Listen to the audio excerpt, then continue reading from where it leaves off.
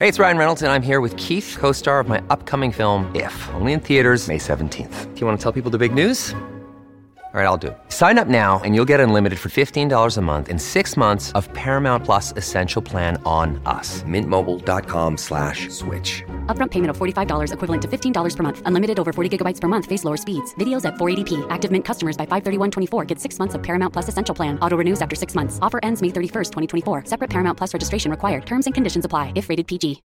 When you need mealtime inspiration, it's worth shopping Kroger, where you'll find over 30,000 mouth-watering choices that excite your inner foodie. And no matter what tasty choice you make, you'll enjoy our everyday low prices, plus extra ways to save, like digital coupons worth over $600 each week. You can also save up to $1 off per gallon at the pump with fuel points. More savings and more inspiring flavors make shopping Kroger worth it every time. Kroger, fresh for everyone. Fuel restrictions apply. Hello, everybody. This is Marshall Poe. I'm the editor of the New Books Network. NBN listeners like to read books and buy them. So we thought we'd tell you that right now, our friends at Princeton University Press are having a remarkable site-wide sale. You can get 50% off books, including ebooks and audiobooks, with the code 50, F-I-F-T-Y, at checkout until May 31. You can save some real money on Princeton University Press books. I encourage you to go there and check it out. Welcome to the New Books Network. Hello, everyone, and welcome back to New Books in Medicine, a podcast channel on the New Books Network. I'm Rachel Pagonis, and I'm your host for this episode. Today I'm speaking with Professor Deborah Carr about her new book, Aging in America, published by the University of California Press this year, 2023. Deborah Carr is Professor of Sociology and Director of the Center of Innovation and Social Science at Boston University. She's published more than 100 articles and chapters, as well as several books, among them Golden Years, Social Inequality in Later Life, and Worried Sick, How Stress Hurts Us and How to Bounce Back. She was editor-in-chief of the Journal of Gerontology Social Sciences and is principal investigator of the National Longitudinal Survey of Youth 1979. She's also a fellow of the Gerontological Society of America, a member of the Honorary Sociological Research Association, and the recipient of the 2022 Matilda White Riley Distinguished Scholar Award of the ASA Aging and Life Course section. And Debbie, welcome to the show. Oh, thank you for inviting me on. I'm really excited to have you here. And to begin, would you tell us a bit about your own background? And I'm particularly interested, too, in what prompted you to write Aging in America at this time. Sure. Well, I'm a sociologist, and for almost all of my career, I've studied aging. And there are not a lot of sociologists who study aging, but I think it's one of the most important questions facing society today. How can we meet the needs of the large and growing population age 65 plus? I think it's one of the few life stages that everyone will experience at some point if we're fortunate enough. And so we really need to understand what helps people to age well and how we as a society can meet the needs of an aging population. So I've been doing this work for a very long time, and I've done a lot of research on topics like end of life and older adults' marriages and physical and mental health. So this is what I had done for about 20 years. And then I wrote the book when the editor of the series at University of California Press approached me about writing a book called Aging in America. And I jumped at the chance because it was really a great opportunity for me to put in one place all the studies that I've read and all the work that I've done on my own in one place, really to give a portrait of who are older adults in the 21st century and what will aging look like for future generations, such as Generation X and the millennials that follow them. Yes, that's, to me, kind of a scary question, thinking of the millennials and the Xers becoming the old people, and maybe I should say the older people, and what will they be like? I wanted to ask you, you mentioned 65 and up, and that's a number that is usually used when we say older adults, but is that what we're talking about, people 65 and up? It is. And for the most part, statistics that are generated by the federal government, for instance, which I rely on heavily, do look at 65 plus as old age. But as I point out in the book, age is more than just a number, that cliche. People age at different paces. So those people who didn't have the privilege of going to college or who work in blue collar jobs that have a lot of wear and tear on the body, they might have an older body at a much younger age. whereas those people who have had the privilege of higher education, who do white-collar sedentary work, might not experience any physical health symptoms until they're 75 or 80. So even though statistically old age refers to those age 65 plus in the United States, in the book, I really delve into this pattern or phenomena whereby age means very different things based on one's social location. Huh. Yeah, that's really interesting. I suppose there's two things as well, which is one is that society may view anyone as 65 and older old. Regardless, you may be perceived as that way, whereas the individual, as you say, someone younger may be actually biologically old rather than chronologically, or somebody much older may be quite young biologically. Absolutely. And that's part of the reason why when we think about social policies that work well or less well, this is one of those factors that matters, right? That retirement age historically has been 65. For younger cohorts, for my cohort, for instance, Generation X, we can't pull our full Social Security benefits until 67, for instance. But those hard, fast policies and benefits that are key to age are have problems in some ways because people have very different needs, as I had just mentioned. Yeah. Well, let's start with the book. And the book itself gives, as you said, a really wide-ranging look at the different components and aspects of aging. And it's also written in an accessible style. And by that, I mean it's more descriptive than theoretical. So it's great to read. Who do you want it to reach? Who needs to understand the phenomenon of aging in America? Great. Well, as most authors would say, everyone. But for the most part, realistically, I think the readership is probably undergraduate students, graduate students, and maybe social work or public policy. Those students whose career interests or whose academic background really requires a knowledge of aging. But I'm not being facetious when I say this is a book I think that everybody should read. As I've mentioned earlier, our population is old and getting older. And, 1 in 5 Americans will be an older adult in the very near future. And that is more than at any point in history. So I believe that people working in any profession, from law to business to medicine to long-term care, really needs to understand why our population is getting older and what we can do to meet the needs of older adults.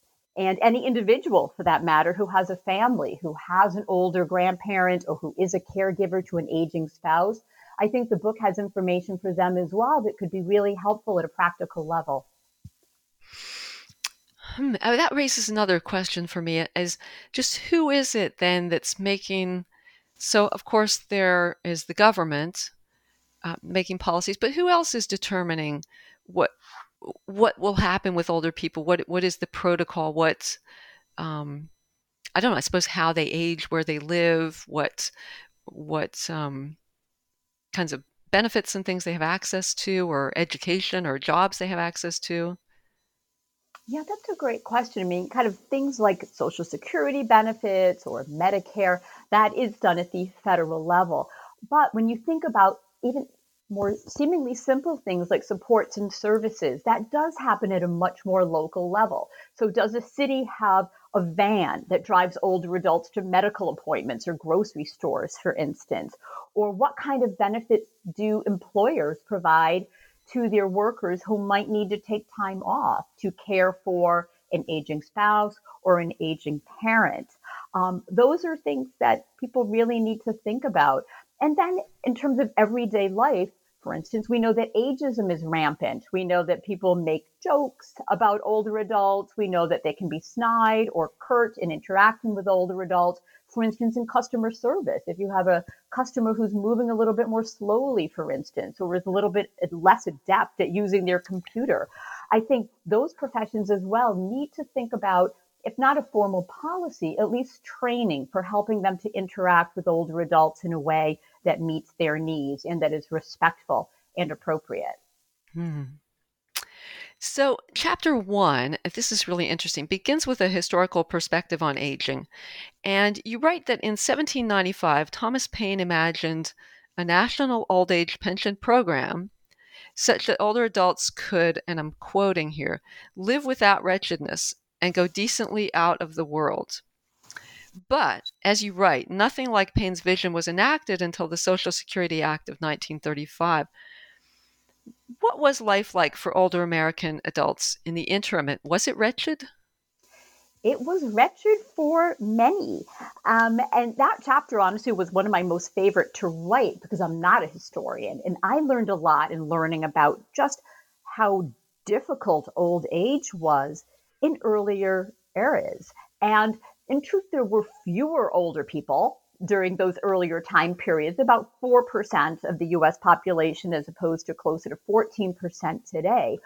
But because there wasn't a federal safety net, the responsibility for older people overwhelmingly was with their families. Because older people didn't work, especially if they had frail bodies, they didn't have pensions. And so most relied on their relatives. They either lived with their children or they got financial support from their children. But if they didn't have family, or if they had family that wouldn't provide for them, they did live in institutions such as poorhouses. And a lot was written about the poorhouses or almshouses in prior eras. And it was older adults who essentially had been left behind. And they co-resided in those homes with unemployed people, those who had substance use issues. So for many, it was a quite wretched existence, especially those who had no social ties to help support them. And could you clear something up about ages there as well? Because I know, of course, life expectancy was a lot less than, but there was a lot of childhood death. So were there still a large number of people who were getting to, let's say, 60s, 70s, even 80s, despite the fact that there were a lot of people who died, women in childbirth or children, or men in war for that matter? Yeah, that's a great point. And thank you for pointing that out. There were indeed older people. And in 1900, 1910, about 4% of the population was over age 65. And life expectancy was much lower back then. But it was because, as you mentioned, infants and children were dying. So if you think about, we take an average of how long people live. And if you have a lot of people dying at age 0 or 1 due to infant mortality, that pulls down the overall life expectancy. But those people who did manage to survive through childhood illness and infant death, they could live to age 60, 70, 80. And look at photos from that era, right? You'll certainly see pictures of older adults. So people did indeed survive until old age, even though the obstacles to surviving were much higher then. Yeah. And so, we talked about the Social Security Act of 1935, and there was that. And then I know a bit about the history of Medicare, which was passed in 1965. Can you say what were the impact of those two acts on older adulthood? It was life-changing in many ways. And even though there are still critiques people could raise against Social Security today, it really did lift millions of people above poverty. And during the early stages, those first few decades of Social Security from the 1930s to the 60s, there was still a quite high poverty rate, but that diminished once those benefits were increased. But if you look at the poverty rate data, for instance, the proportion who lived beneath the federal poverty line, among older adults, it was about a third, about 30% prior to the onset of expanding Social Security. And now it's down to about 10%. So it really had a dramatic impact, allowing older adults to live on their own and not to live with their families, to avoid the quote unquote poorhouse, and really to be able to afford a much better quality of life than they had in prior decades. Wow, that makes me wonder if that's helped lead to, kind of a social phenomenon, which is older people living on their own, continuing to live independently, but maybe also experiencing more loneliness because they're no longer living with younger generations. Yeah, you're absolutely right. I think the capacity to live alone can be, a double-edged sword. Most older adults today, they do want to live on their own. They love their children, but they want what some people have termed intimacy at a distance. You want to be near your children, but not in their home. But as you mentioned, that raises important issues. A lot of older adults today, especially those who live in older homes, find that their homes are not appropriate for aging bodies, for instance. So they do struggle when they physically live on their own. And as the pandemic showed us in a very dramatic way, we do have high rates of social isolation and loneliness among older adults, especially those who live on their own or who might not be adept at using things like Zoom to communicate with people outside of their home. So you are right that independence does come at a cost. Hmm. Okay, and I think we'll probably get into that a little bit more later, but I'm still in chapter 1 here, and it gets into more contemporary perspectives. And you mentioned something called the epidemiologic transition, which refers to a period when infectious diseases became mostly curable and chronic diseases started to be the leading causes of death in the US instead.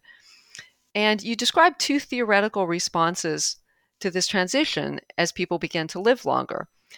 The first was disengagement theory, and then later there was activity theory.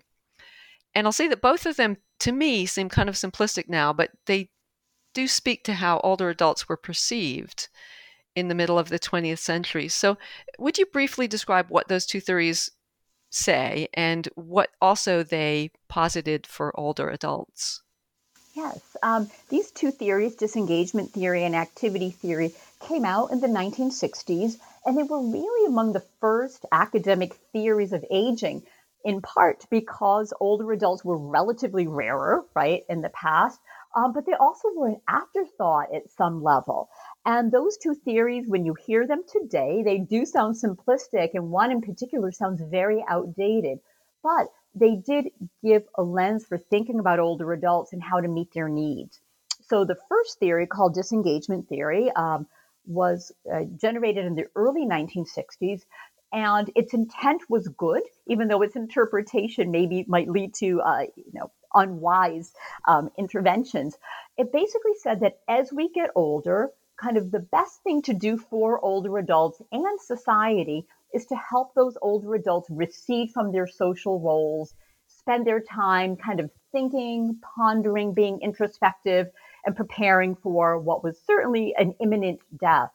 And the rationale for that was, one, if you let older adults kind of pull out of their roles, such as work and intensive family activities, for instance, it would give them peace and take that kind of pressure off them. But then secondarily, you would open up those roles for other people. So if you kind of nudge older workers out of the labor force, what you're doing is opening the door for younger workers to hold that role. So that was the theory, but the data really don't provide tremendous support for that. And that led to the generation of activity theory, which essentially posits the opposite. It says it's not that giving up social roles allows older adults to have emotional peace and well-being, but rather allowing them to be engaged and active on their own terms. So providing activities for older adults, whether it's volunteering experiences or trips to Atlantic City on the bus, playing bingo, which we know used to be a big activity for older people, or remaining engaged as kind of a matriarch or patriarch of the family. That kind of engagement was viewed as the way to help people to age well. Even though that sounds very good, and activity theory is something that you can see as informing policies and practices like having adult daycare centers and community centers for older adults, you can see that there also is a disadvantage. This giving older people an activity might not be their preferred activity.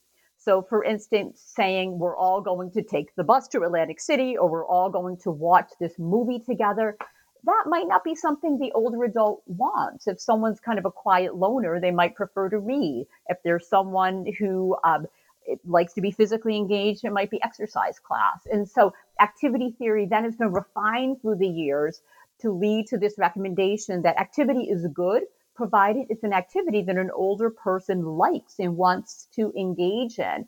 At 65 or 85, we're just an older version of our younger self, and many of our preferences and hobbies stay with us all that time.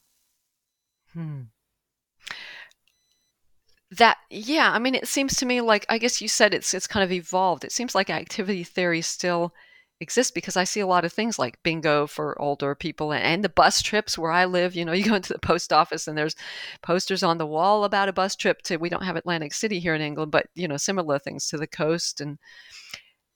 And in Europe, I don't know if you have it in the States, the University of the Third Age. Mm-hmm. We do. Actually, we have a lot of different ones. There's OLLI, there's kind of the Osher Lifelong Learning Institute. There's something that used to be called Elder Hostel, which has now been rebranded, but it takes older adults on trips where they learn. And those are actually really fantastic. And I think the important thing is multiple options so that older adults, like younger people, have a menu from which they can choose those activities or trips that best align with their preferences and interests. So then I'd like to follow up the same way the chapter does. You give two contemporary perspectives on aging. One is the life course paradigm, and the second is cumulative inequality perspectives. So could you tell us what are these two perspectives and how do they inform our understanding of older adulthood now? Sure. These two perspectives share one important theme. And the theme is that what our old age is like is a consequence of all the experiences we've had prior, even dating back to birth. And one thing I often say when I lecture on aging is that the benefits and disadvantages of old age don't instantly crop up on one's 65th birthday. Really, they're that end result of the accumulation of experiences that we've had throughout our lives. And so that kind of general theme that I just mentioned is at the core of the life course paradigm. And that says that we have a range of experiences dating back to birth, having to do with our family relationships, our personality, the benefits or disadvantages that we face. And all of those experiences kind of lay the course for what happens to us in later life. And what happens to us at 65 in many ways depends on what kind of job we had at 40, what kind of education we obtained by the time we were 21. And so it's really important also from a kind of a policy and a healthcare perspective, because it suggests that giving people economic benefits at 65 or giving them healthcare access at age 65 is too little too late. It recognizes that you need to do interventions in terms of early childhood education, the opportunity to go to college, access to healthcare at much earlier ages if we want people to age well. So that's kind of the big picture summary of life course paradigm. And it's really helpful because even at an individual level, it helps you to think about what you're doing at age 20 or 30 and how that might bear on what your retirement years are like. So that's the life course paradigm. Then the cumulative advantage and disadvantages theory kind of take that theme, but then add another layer to it. And they basically argue that we accumulate advantages and disadvantages over time, such that whatever differences we might see among people who were younger just amplify and widen over time. And so let's say, for instance, you have two people who are young, who are classmates, maybe in elementary school. One has the good fortune of going to college. And so then they have a good job with healthcare benefits, white collar work. They marry well, they own a home. And so you can see it's like a rolling stone collecting moss, right? This individual collects more and more advantages over the life course, but it allows them to have a happy, healthy, wealthy retirement. At the other end, their classmate might drop out of high school, have a job that doesn't provide health care, that takes real wear and tear on the body. Their stress might threaten a marriage. And so again, in the other direction, disadvantage or adversity begets further adversity, leading to, again, a more difficult old age. So that's kind of the crux of the model. And it's really important because it helps us to understand, why do some people live to 85 and some live to 60? Why do some retire on a yacht and others barely can afford their medication and live in a small one-room or studio apartment? And again, it goes back to early life exposures and how the good and the bad essentially accumulate over time. Well, that's interesting. So what does that tell us about what policy should be in place in older age for people who have had, let's say, not many advantages throughout their life, and that's clear? Yeah, that's a good question. And I guess one thing I just want to kind of revisit is that these theories are not deterministic, right? If you grow up in a family that who lives in poverty, for instance, if you have an early life health condition, it increases your risk, but it's not a foregone conclusion that you will continue to face adversity for exactly the reason you just mentioned. There are ways that institutions and policies can help intervene. One might be more supports for college financial aid, for instance, right? Loan forgiveness, so more students can go to college, even if they come from disadvantaged economic backgrounds, because we know that college does provide a realm of resources that help people to age successfully in terms of having better quality jobs and jobs with health insurance. The other, and this might sound alien to you living in the UK, but we don't have socialized healthcare in the United States. And lower income people often do not have health insurance. They do not have access to preventative care or the medications they need, even in younger ages. So I think from a policy perspective, if we did more to ensure that people of all ages, of all economic backgrounds, have access to high quality preventative and curative care, that will help them to age well. Also, environmental interventions. We know that some neighborhoods are less safe. In lower income neighborhoods, it's much more difficult to find healthy, affordable foods. So there are a whole realm of ways that there can be interventions at younger ages to stop that accumulation of disadvantage, to help people either kind of get a second chance in their hopes of aging well, or to help at least minimize some of these disparities that we see in survival and then well-being in later life. Well, so let's get into who are older adults today. And that's the name of chapter 2. And it is a fascinating question. So I'll ask you, Debbie, who Yes. are older adults today? And in the book, there's all these fascinating demographic details, which we don't have time to go into all of them. But could you summarize some trends, maybe? Sure. Older adults are diverse and becoming more diverse with each cohort. So I think that's one important lesson. Older adults in the general snapshot, they're people over age 65. But even within that, there's a lot of age diversity. So as we talked about earlier, people are living longer and longer. So the two most rapidly growing groups of older adults are who we call the oldest old, those who are 85 and older, and centenarians, those who are 100 and older. So over time, it's not just that we have more old people, but we have more older people in those latter two categories, those who are much older. And those are really the groups that have a greater number of health concerns, including cognitive health problems. So we have age diversity. And I think that's really important because someone who's 65, they have very little in common with someone who's 100. And so that makes us think that we can't have a one-size-fits-all mindset when it comes to the older population. And we really need to think about these different needs that people have based on, again, whether they're 65 or 66 versus 100.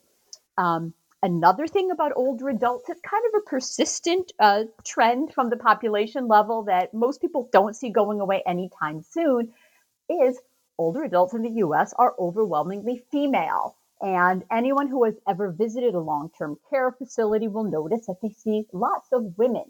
And that's in part because women live on average anywhere between 5 and 7 years longer than men for a realm of reasons. But the population definitely skews more female. And that also raises some issues about the particular needs that older women might have, including needs that are economic. Another characteristic that we see is that the older adult population is getting more and more educated with each generation.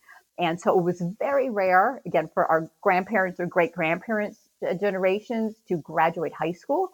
Today it's very common to have graduated college, and that means that they have greater health literacy, lower rates of smoking, a whole collection of behaviors that tend to be more healthy. And that's something that we see with this rising level of education across generations. Then finally, one last one I'll mention is that we have, with each generation, older adults are becoming more racially and ethnically diverse. That has to do with a range of different explanations. One is immigration, right? Immigration patterns, where we have rising proportions of older adults who are of Latino or Asian ethnicity. The proportion of older adults that are Black is pretty stable over time. But that's yet another dimension that we see, kind of the ethnic and racial and immigrant composition of who older adults are. So those were just a couple stats to throw out to you, and I won't go on too long because it gets tedious, but I'm happy to follow up at any of those or add some other ones. Yeah, sure. So I'll follow up in one area. You mentioned the increasing diversity, but you also have several graphs in that chapter showing that people of different races and ethnicities, on average, have different, shorter or longer lifespans with not even white women. So I want to ask you about this, the Hispanic paradox. Why is it that people of Latino or Latina heritage seem to live longer on average than anyone else in the U.S.? That's the million-dollar question. This is something that researchers have written about at length. And the Hispanic paradox, why is it a paradox? We know that there is racial inequality in the United States. There is xenophobia. There is structural racism. And Hispanics, on average, have less education and income and fewer opportunities for high-paying jobs relative to whites. But be that as it may, they're not dying on average particularly younger. And so that's what that Hispanic paradox is. How is it in this context of, systemic racism and xenophobia, do we see that there's not a really clear gap in life expectancy? And there are a lot of different answers. The two main ones that are generated is that Latino immigrants in particular maintain healthier diet at some level than native-born Americans. One trend that's interesting is each generation that Latinos are in the United States, their health behaviors get worse because they start eating American unhealthy foods like potato chips rather than rice and beans, for instance. So that's one argument that's given this change in diet. The other is a methodological issue that has to do with kind of selection. One of the arguments is that those who come to the U.S. are healthiest at the outset because migrating is physically difficult. And so that way you're getting, on average, a healthier migrant at the get-go. Then the other is that those who are unhealthy might return back to their home country to die. And so as a result, these aggregate level life expectancy statistics wouldn't take them into consideration.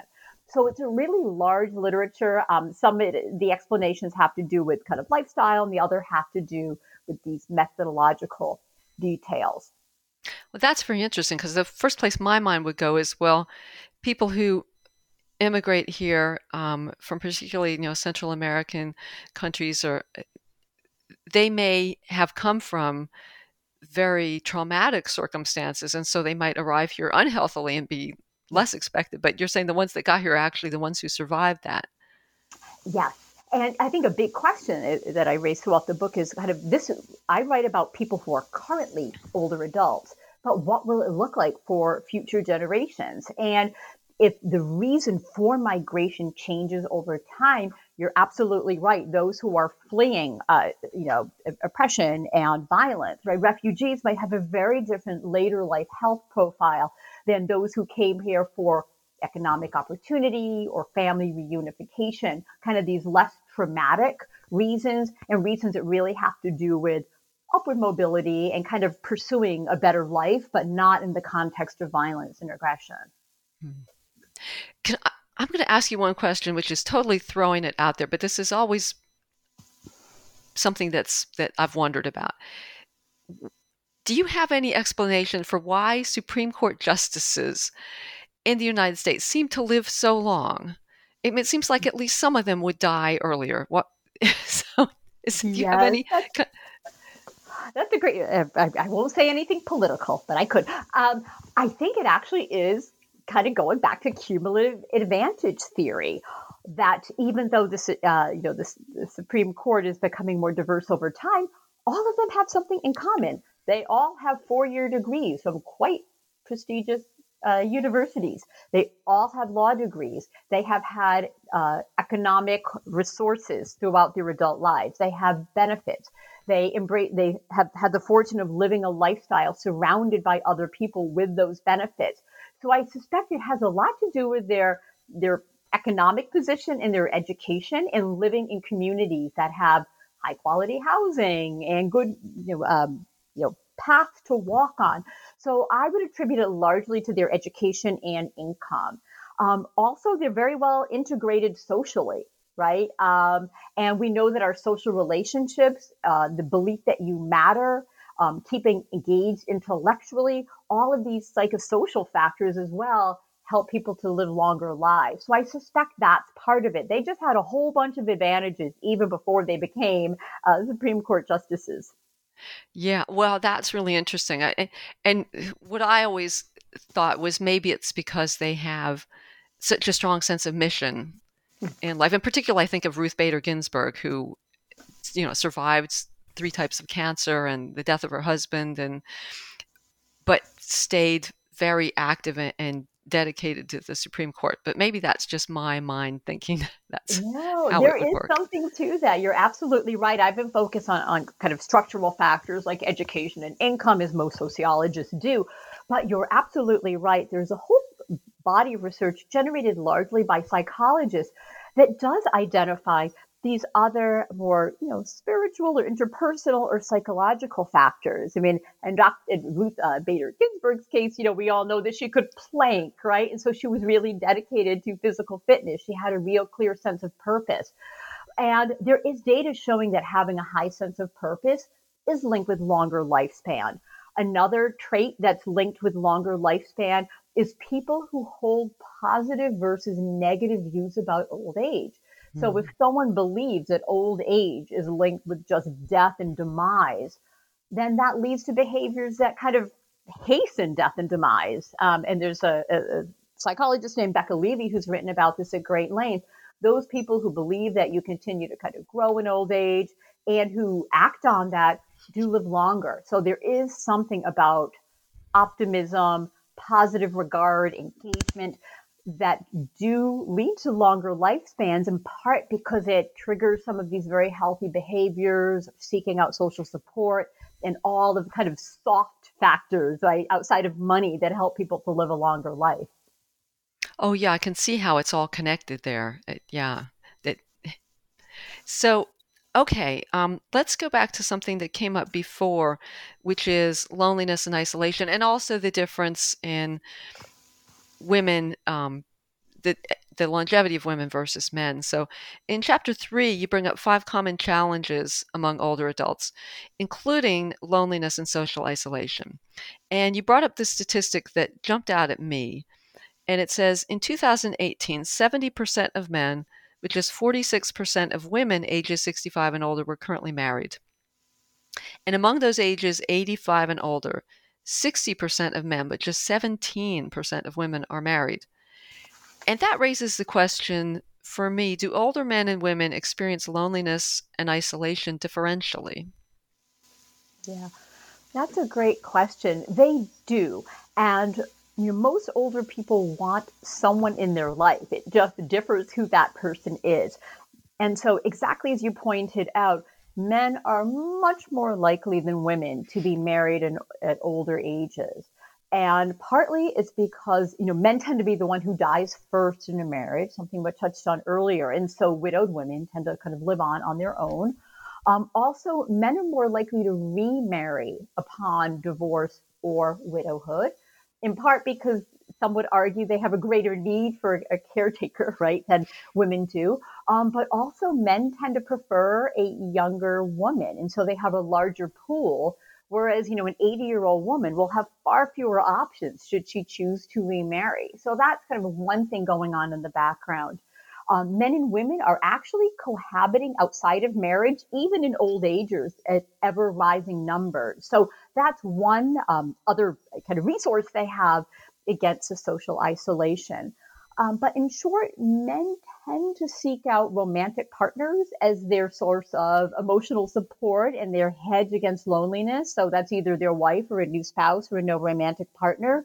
Women who are alone and unmarried may not necessarily be lonely because they turn to their children very often. They turn to their friends who often are also widowed, other members of their community. So men and women use different strategies for filling out their social worlds. But they also do have high rates of loneliness, even regardless of whether they're partnered. As many as 1 in 3 married older adults who are married say they're lonely. I think it has to do with gender differences in kind of communication style and how much one needs a confidant, a helpmate, and someone with whom to enjoy life. I wonder if there's any evidence as far as those 1 in 3 older adults who say they're lonely within a marriage, what percent are men and what percent are women? Women tend to be a little more lonely in marriage than men.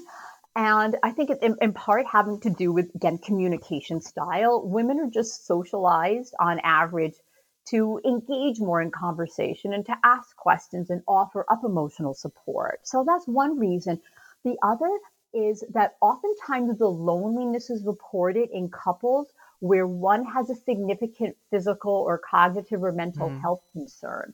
And that's another big issue. If you are caregiving for a spouse with dementia or with a major health condition that is just, kind of debilitating, it's a lot more difficult to engage in social activities, to have those fun conversations that you once had, because the relationship dynamic shifts. It goes from being spouses and peers and equals to one who is the caregiver and one who's the care provider, which can lead to a very different emotional dynamic. Yeah, well, that's interesting. So, yeah, you mentioned people caregiving to a partner who is unwell. And health and well-being, of course, are huge areas of concern for people as they age. So just going back to the epidemiologic transition, what are now the main chronic conditions that affect older adults, and what impact do they have on disability and longevity? Yeah, that's a great question. Very few people today are dying very suddenly. The leading causes of death are heart disease and cancer. And COVID did crack the top three for older adults over the past couple of years, but that may kind of diminish, we hope.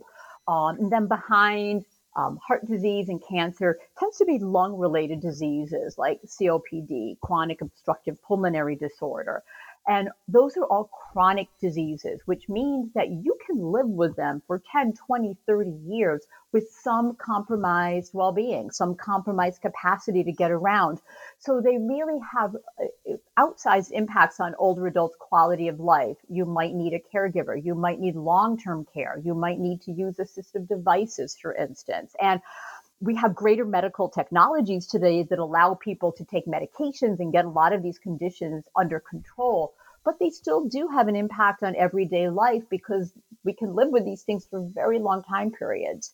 And so those are the more physical ones, but then obviously another one that is a major strain on older adults is rising rates of Alzheimer's, dementia, which is debilitating. People can live with it for a very long time, and it has a tremendous impact on the individual and their families because it just changes everything, including relationships. Yeah. And those rising rates of Alzheimer's and dementia, is that because there are more older people now, or is there some other reason? That's the main reason, because we have more and more people, not just who are older, but who are those two oldest groups I mentioned earlier, 85 plus and 100 plus. And even though there's a stereotype that old age is synonymous with cognitive decline and senility, if you look at the data, the rates of cognitive impairment and dementia really do not start to increase starkly until after 85, right? It's about 35% of those who are currently 85 plus.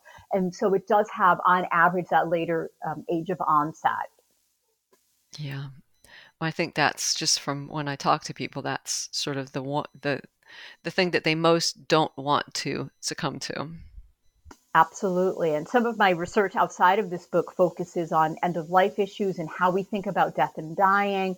And in vignette studies, when you kind of present older adults with this question of what would be less tolerable to you, living with physical pain or living with a lack of recognition of the world around you, people are far less likely to want to live with severe cognitive impairment. Most people feel they can withstand the physical pain, but if they ever become incapable of communicating with others, that's the point at which they start thinking about, not wanting to live anymore.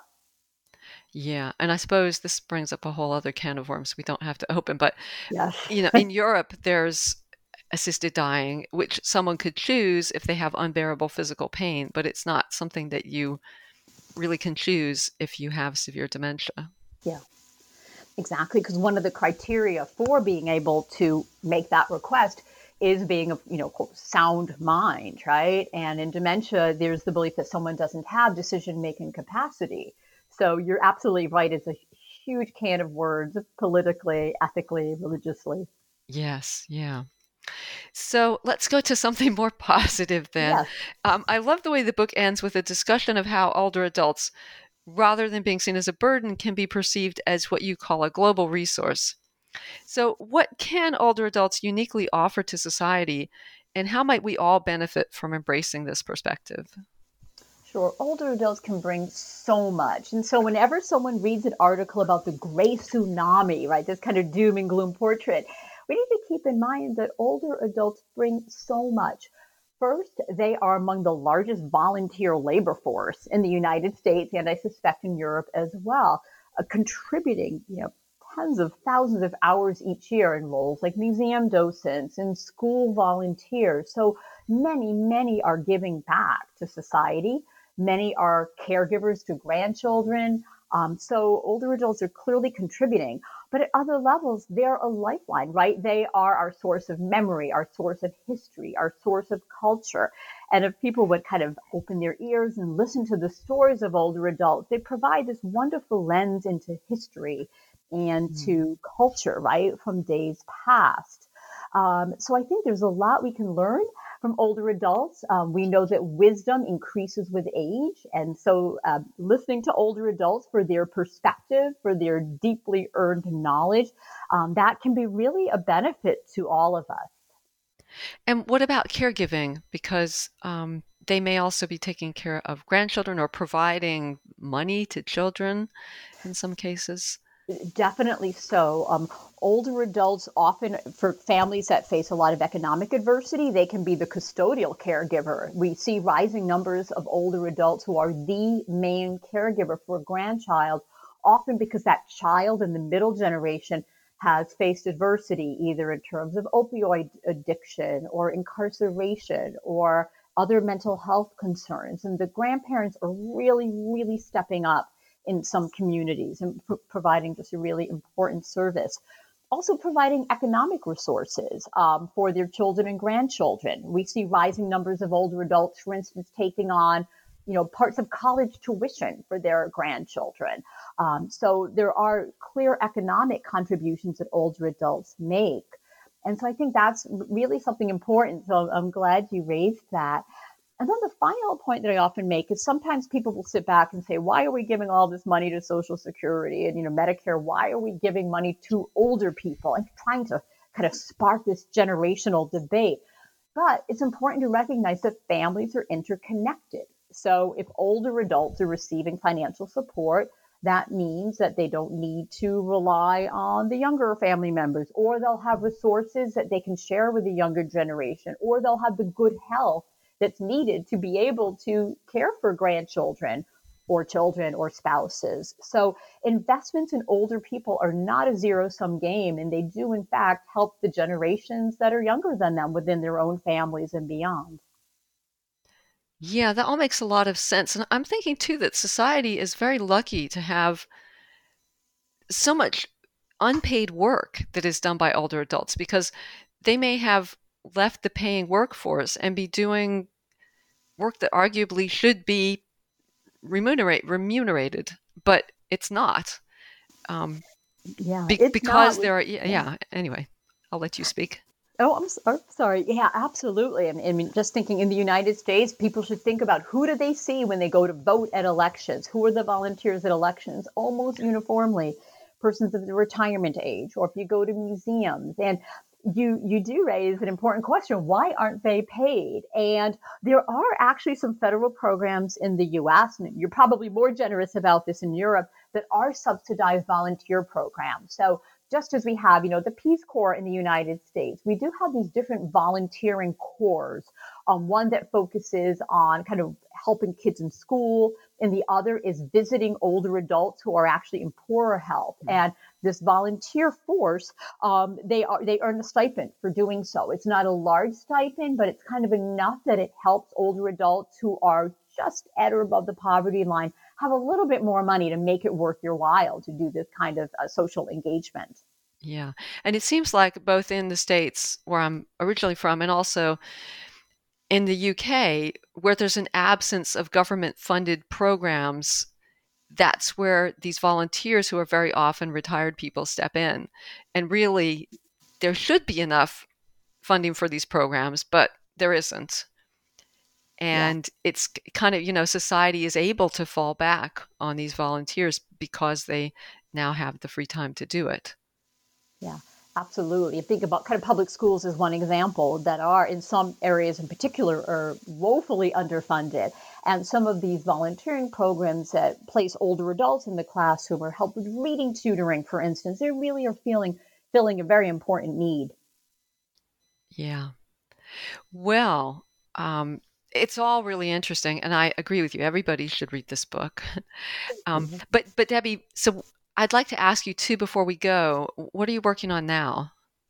Yeah, a couple of projects. One new paper that'll be coming out is actually a new area for me. And I think actually this is such a pressing social concern, but it's looking at climate change and aging. And we know that climate change is real and the planet is getting warmer and warmer. And one thing that I'm looking at with some colleagues is how does climate change and increasing temperatures align with population aging? Because we know that older people are much more vulnerable to heat extremes, right? If you have heart disease, diabetes, that heat can be really difficult for you. Some medications make you really vulnerable to heat. And what we find is that there are pockets of the United States and worldwide where the population is aging most rapidly and temperatures are increasing most starkly. And so we identify what we call hotspots, these places where it's a perfect storm of growing number of older people who are sensitive to heat and rising temperatures. And it really, we think, provides an important map to identify those parts of the world where you're going to have lots of older adults who are dependent on healthcare, who might need more medical assistance on those really hot days. And so our conclusion is that any kind of climate change policy needs to consider the distinctive needs that older adults have because the impacts of heat are much more dire for them. So that's one new project I have that I think is important and timely. Well, it's a whole other aspect of climate justice. Absolutely. And it's not to take away from the fact that we know that lower income neighborhoods have fewer trees, for instance, and less air conditioning. But for older adults, they do also have these very distinctive demands or strains on them that makes it a lot harder to deal with these rising number of temperature extremes. Yes, and I know in Europe, whenever there's a heat wave, you hear about very large numbers of older people dying. And also I remember after one of the hurricanes, I don't remember which one, in Florida, and power was knocked out of some of the care homes, nursing homes, and there were old people who died there because of the heat. Exactly. We actually reference them in this paper. Yeah, absolutely. That long-term care facilities, they need to be sufficiently resourced so that they have appropriate generators in place because older adults who require the air conditioning to help them cope with the heat, in many cases, they are on ventilators and have these other needs for power. And so this happens. And if you look at the disasters, everything from hurricanes, Superstorm Sandy, to the heat wave in Europe, the people who die are overwhelmingly older adults, either because their bodies are less well equipped for withstanding heat, or they have mobility issues that make it harder to evacuate, or getting back to the isolation, as we talked about earlier. Some of the people who suffered most in some of these hurricanes were those who were isolated and they didn't have anybody to help them to evacuate. They had nowhere to go. So it really is just a dramatically sad and important question that we need to deal with as society beyond the U.S., right? Because Europe is there as well. Yeah. Well, look forward to reading that research when it comes out. And I'd like to remind everyone the book is called Aging in America from University of California Press by Deborah Carr. And Debbie, thank you so much for speaking with us today. Oh, thank you. It's been my pleasure.